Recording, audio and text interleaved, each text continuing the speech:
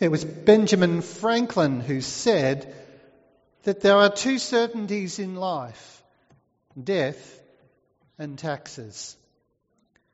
While it may be possible to dodge the ATO, and even that is getting less and less likely, no one evades the truth that even the Queen herself has agreed with. No one lives forever on this earth. George Bernard Shaw noted the statistics on death are very impressive. 1 out of 1 people dies. We have but two choices in life in this matter of death: face it or try to forget it. Some who think about death only do so superficially. A woman once told the wife of C.S. Lewis she did not worry about death because by the time she got old, she said, science would have done something about it. But that, of course, is merely an effort to escape. Science has not, and science will not do anything about death. Death is a certainty that we have to face up to.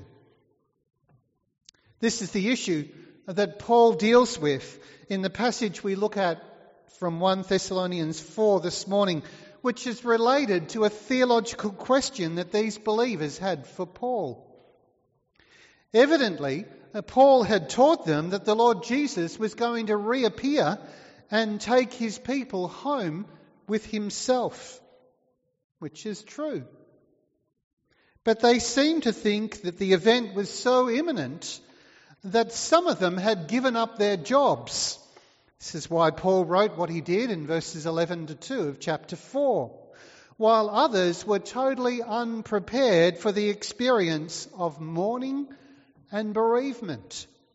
Relatives and friends of theirs had died before Jesus had come back. They had not anticipated this. It took them by surprise. It greatly disturbed them. And so their questions to Paul were along these lines. What of the believer who has died before Jesus comes back? Would they be at a disadvantage? Would they miss the blessing of the second coming? Was it possible that they were lost? And was the fact that they had died a sign of God's judgment upon them? And again, had they been misled, not deliberately of course, into believing that Jesus would return so soon? And of course, the bottom line question: when was Jesus coming back anyway? One thing Paul didn't want for these believers was that they be ignorant of any of the facts in relation to death and the return of Christ. So in this section of this letter, Paul set out to answer them. This part of Paul's letter is so crucial and central to the two letters that Paul wrote to the Thessalonians. Both of his letters are fairly short, and both of them have a common theme of presenting something of the hope that believers have about what is to come in relation to the days ahead, and even how death fits into the picture of what's to come. The fact that these believers were confused shouldn't surprise us at all. Although we've discovered from chapter 1 that the word of God came to them and was received by them, even then this did not solve the questions in their minds. The same holds true to the present day. The topic of the return of Jesus seems to have slipped from the high position it had once in the 80s and the 90s, from its almost fashionable status that everyone was talking about it, to the point of, well, we don't hear much about it these days. And maybe even, who cares if Jesus is coming back? And there can be a similar confusion exist because we tend not to think the topic through. So what Paul sought to do in writing to them and in doing so writing to us, was twofold. First, he sought to straighten out that which was of concern in the minds of many, and then he sought to examine the events surrounding the return of Jesus in greater detail for the comfort of the confused and for the concerned. Seems to me that such a passage is so vital and such aims are still so necessary. Some, of course, have no trouble in piecing together what the Bible says about the return of Jesus, but not all of us are in that boat. And to this group in particular, the second coming of Jesus is associated with confusion that can also be accompanied by a certain worry and concern. The text is helpful in sorting out what concerned the Thessalonians, but also what concerns us. But in coming to look at these things this morning, I'm very much aware that it must be done so in balance. The danger that may befall us once we open the topic up and begin to explore it is we become so preoccupied with the things that are ahead that we may lose sight of Him who is to come. We don't want to lose sight of Christ. It was Bishop Ryle, J.C. Ryle, who said way back in the 19th century, uncertainty about the date of the Lord's return is calculated to keep believers in an attitude of constant expectance and to preserve them from despondency. So it's important we know the truth, that we might also remain expectant, and not be caught unprepared. First, we note from verses 13 to 15 that Paul writes of the Lord's return and the role that believers are to play in it. The Lord's return and the role that believers are to play in it. As we've heard, some of these believers were concerned for believing friends and relatives who had died before the return of Jesus, and that they would miss out on the benefits of the return of Jesus altogether. It's for this reason that Paul carefully explained that this is not the case at all. Verse 15 assures them and us that the Lord's coming will not exclude believers who have died from the celebrations. Rather, the opposite will be true, that those who have died in the Lord and so preceded the date of His return will enjoy and experience the presence of the Lord before those who are left alive when He comes again. For if we believe that Jesus died and rose again, he says, even so God will bring with Him those who have fallen asleep in Jesus. Paul refers to those who have died as being asleep. In fact, in 3 successive verses, he refers to people who have died as being asleep. They've fallen asleep. This is not a new idea. Asleep as a euphemism for death is embedded in the Old Testament. The authors write about the patriarchs lying down and sleeping with their fathers. Daniel refers to those who sleep in the ground before they will rise. One of the most helpful stories, if you want to do some storytelling, is to tell the story of the incident of the dead girl, Jairus' daughter. The incident in which Jairus implored Jesus to save his daughter's life. By the time the Lord got to the little girl's house, she was dead. Luke, who was a physician, writes that her spirit had left her. She was dead. When Jesus walked into the room, the professional wailers were gathered around the bed, carrying on. Jesus said, "She's just asleep." But they laughed at him. He made them all leave the room. He said to the little girl, "Talitha cum," in Aramaic, which is, "Little girl, get up." And she got up. And Luke says her spirit came back into her. And she arose. And Jesus called it sleep even though she was dead, because to him it was not a permanent condition. She was just sleeping. She would wake. And this is a snapshot of what the Lord Jesus is going to do in a big way when he returns. He is going to say to everyone who is buried in their graves, I'm thinking of believers at the moment, he is going to say to their mortal bodies, get up, and they will rise.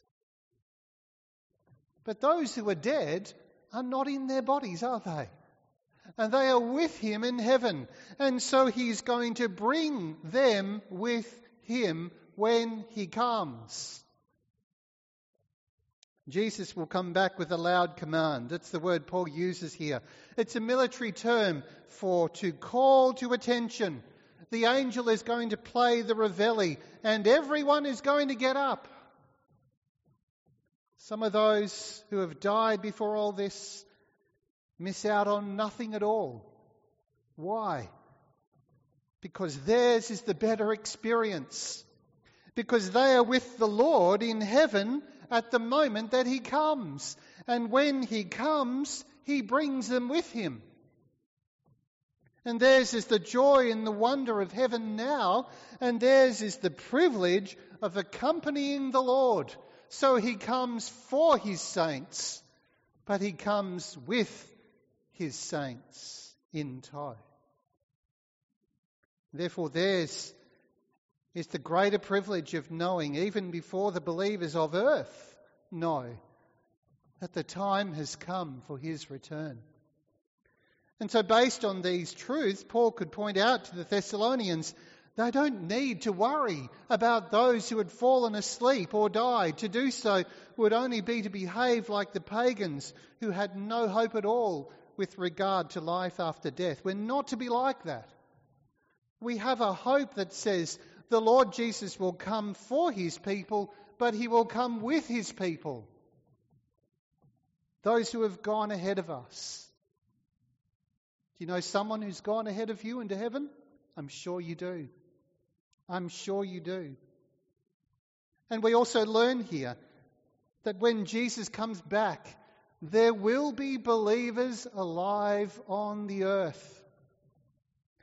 They will see him come, but they will also see him come with the many who have gone ahead of us into heaven, who are not dead, but very much alive.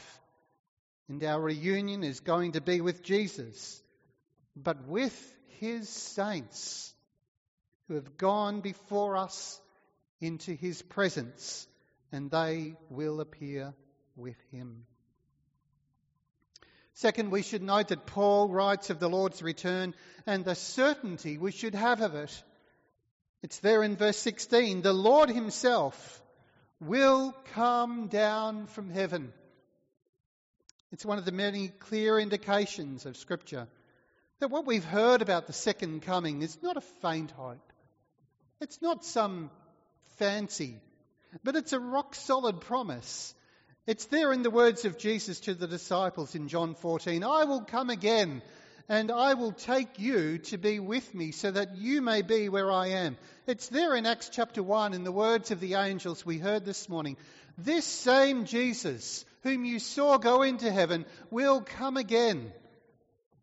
In fact, it could be added that the only people who doubt the second coming of the Lord in the Scriptures are those who are called scoffers, and we meet them in 2 Peter chapter 3, who even then, only after 50 years after Jesus went into heaven, were already claiming that the Lord had failed to keep his promise. It's upon the basis of what we have here in 1 Thessalonians 4 that our hope is expressed in this way, that the Christ who rose from the earth and now reigns over the earth will one day come again to the earth. And verse 16 reinforces that Jesus will return in such a way that the whole world shall know. A particular viewpoint has often been expressed along these lines, that these verses describe what is known as a secret rapture. That is, when the church is caught up to be with the Lord before the beginning of the years of the Great Tribulation. That's one way that many people understand these verses. But to me and many others who read these verses, this return of Jesus so described here is no secret return that only believers know about. It doesn't plunge the world into chaos with aeroplanes without pilots and so on. But it's a return that will obviously be visible, and something even the enemies of Jesus will see. Now, there's more to this matter than just briefly putting it aside, and I don't particularly want to get into a disagreement if you hold that point of view. And I've made a careful study over the years, having once held to that position myself, except to say that the Scriptures are consistent in describing the manner of Jesus' return. And it would be what we call eisegesis, reading into the text something that isn't there, rather than exegesis, garnering the meaning of the text to impose the rapture into this text here. When the overwhelming chorus of the Scriptures refer to the fact that Jesus will return in his physical body, with every eye upon him, with the sound of a trumpet, with dramatic signs in heaven, and yet at the same time being unexpected and like a thief in the night. Those two are held together in tension. That's how I see the matter, and happy to talk that through with you if that raises any particular questions. But again, I stress, this is not a matter we break faith over. The Lord will return regardless of what you or I think. And the certainty of it is what the Scriptures assure us. Thirdly, in verses 17 and 18 about the Lord's return, Paul writes about the comfort that we should gain from it. We've already noted briefly that the immediate consequence of his return will be the resurrection of the dead. Some see this as only a resurrection of believers who will be raised bodily to go into heaven to join those already in heaven, leaving behind believers upon earth. But others see this resurrection that will follow Jesus' return as the resurrection that marks the end of all things. The resurrection that ends the millennium rule of Christ, which is now. The resurrection that will be for the just and the unjust, when books are open and the sea and Hades and the earth will give up their dead, and books will be read and examined to see who has their name in the Lamb's book of life. While this resurrection, however, is for everyone, it's not a resurrection to eternal life for everyone. Jesus taught this, John 5:29. When he said, "Do not be surprised at this, the time is coming when all the dead will hear his voice and come out of their graves, some to rise and live, some to rise and be condemned." That's a topic for another day, and it's not my desire to go down that path right now, for then we would skip over the obvious wonderful blessing that will be for our comfort in the believer's hope in the return of Christ. Verse 17 spells it out for us, that we who are alive on earth at the time of his return will not only see him return with his saints and for his saints, but we will be gathered up to the Lord and we will meet him in the air, and we will always, from then on, be with the Lord. That last sentence is the one that makes it plain why we are called to patiently endure what we must now. It's this hope that the Scriptures hold out to us as the great hope and the great comfort and encouragement of the believer. There's a reason why the book of Revelation is the last in the Bible. It not only points us ahead in part, but it completes the picture of we will always be with the Lord by adding that we will see him face to face and we will live with him and we will never again be separated from him. Never again face death. Never again face tears. Never again face sorrow or night. For we will be with him, and best of all, he will be with us. And this is our hope. We do not know yet what we shall be, says the Apostle John, but we know that when he appears we will be like him, for we will see him as he is. Therefore, in the light of all this, Paul reminds his readers to what? To comfort and encourage one another with what? With these words. That we will be with the Lord forever. We will be with him as those who have died are now with him. These words comfort us. That all who have gone before us have not gone in vain. These words comfort us that our future and theirs are not separated but closely entwined. These words comfort us that nothing in all creation will ever be able to separate us from the love of God in Christ Jesus our Lord. One day we will be with our Lord and the people we love forever. One day we'll be together. We will see in their redeemed bodies our loved ones who have gone before us. One day we'll step into eternity like Enoch, who walked from this life into the next through a doorway marked death. And death, that thing we dread so much, death, that thing the world fears, will be for God's people just a mere transition from one to the other. And the Lord will be there to greet us and gather us into his house, where there is warmth and security and nothing to fear. I've used this story in many a funeral sermon on John 14, but not all of you have heard it because you don't all come to funerals that I conduct. It's a story about John Todd. John Todd was very young when he became an orphan. Thankfully for him, his aunt offered to take him in and sent a servant from her house to come and get him. As they set out for her house, John's question unveiled his fears. Will I like living with her?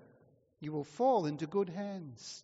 Will she be in bed before we get there? Oh no, she'll wait up for you. When we get out of the woods, you'll see the light, her light, in the window. Sure enough, as they neared the house, John saw the lighted window and his aunt standing in the doorway. When he reached the porch, she kissed him and said, "Welcome home." John grew up in his aunt's care and became a pastor. Years later, he was sent news of his aunt's impending death. He wrote to her these words, "My dear aunt, years ago I left a house of death, not knowing where I was going. The ride was long, but the servant encouraged me. Finally, I arrived to a new home and to your embrace. I was expected. I felt safe. Now your turn has come. I'm writing to tell you that someone is waiting up for you. Your room is all ready. The light is on, and you are expected." As we bring this to a close, we should apply this wonderful text from the pen of Paul in two ways.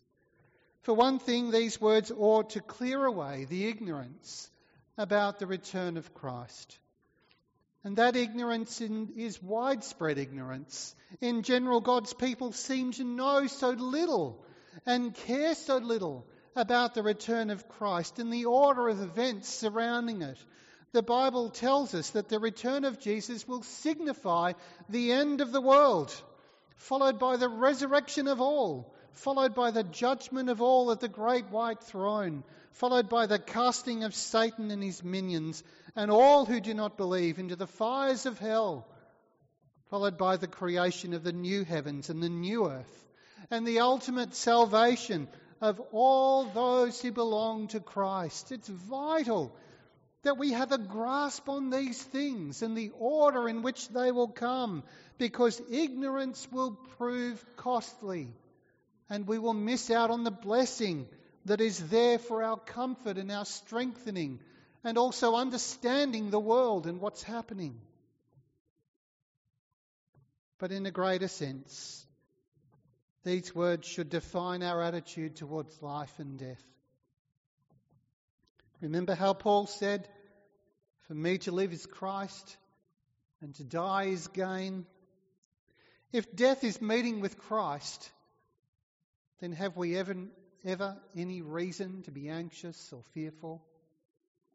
Is there any reason to fear in the valleys of life and the trials that come upon us, that somehow we'll be separated from Christ?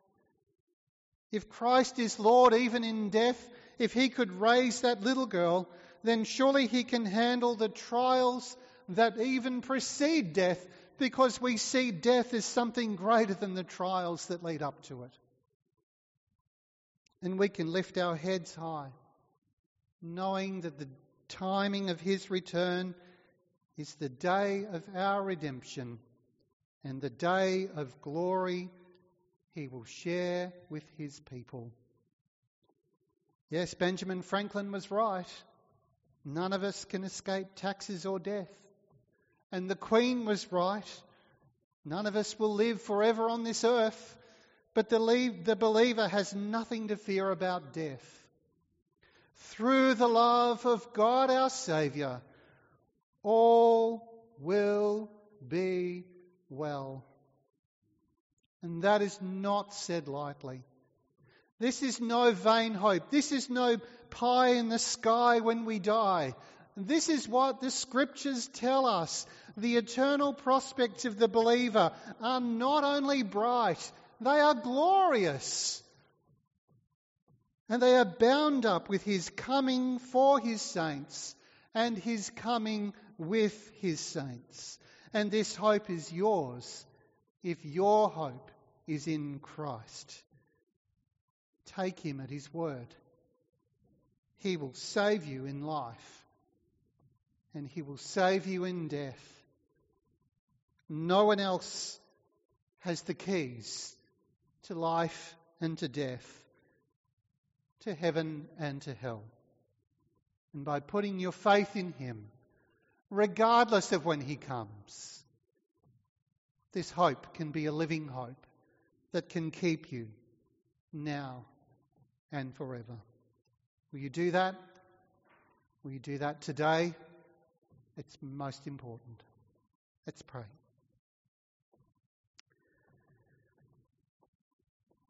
Rock of Ages, cleft for me, let me hide myself in thee. While I draw this fleeting breath, when my eyelids close in death, hide me now, my refuge be. Rock of Ages, cleft for me. Our Heavenly Father, we have such a wonderful hope, such a wonderful comforting passage. We will be with you forever. That's our destiny. You will glorify us.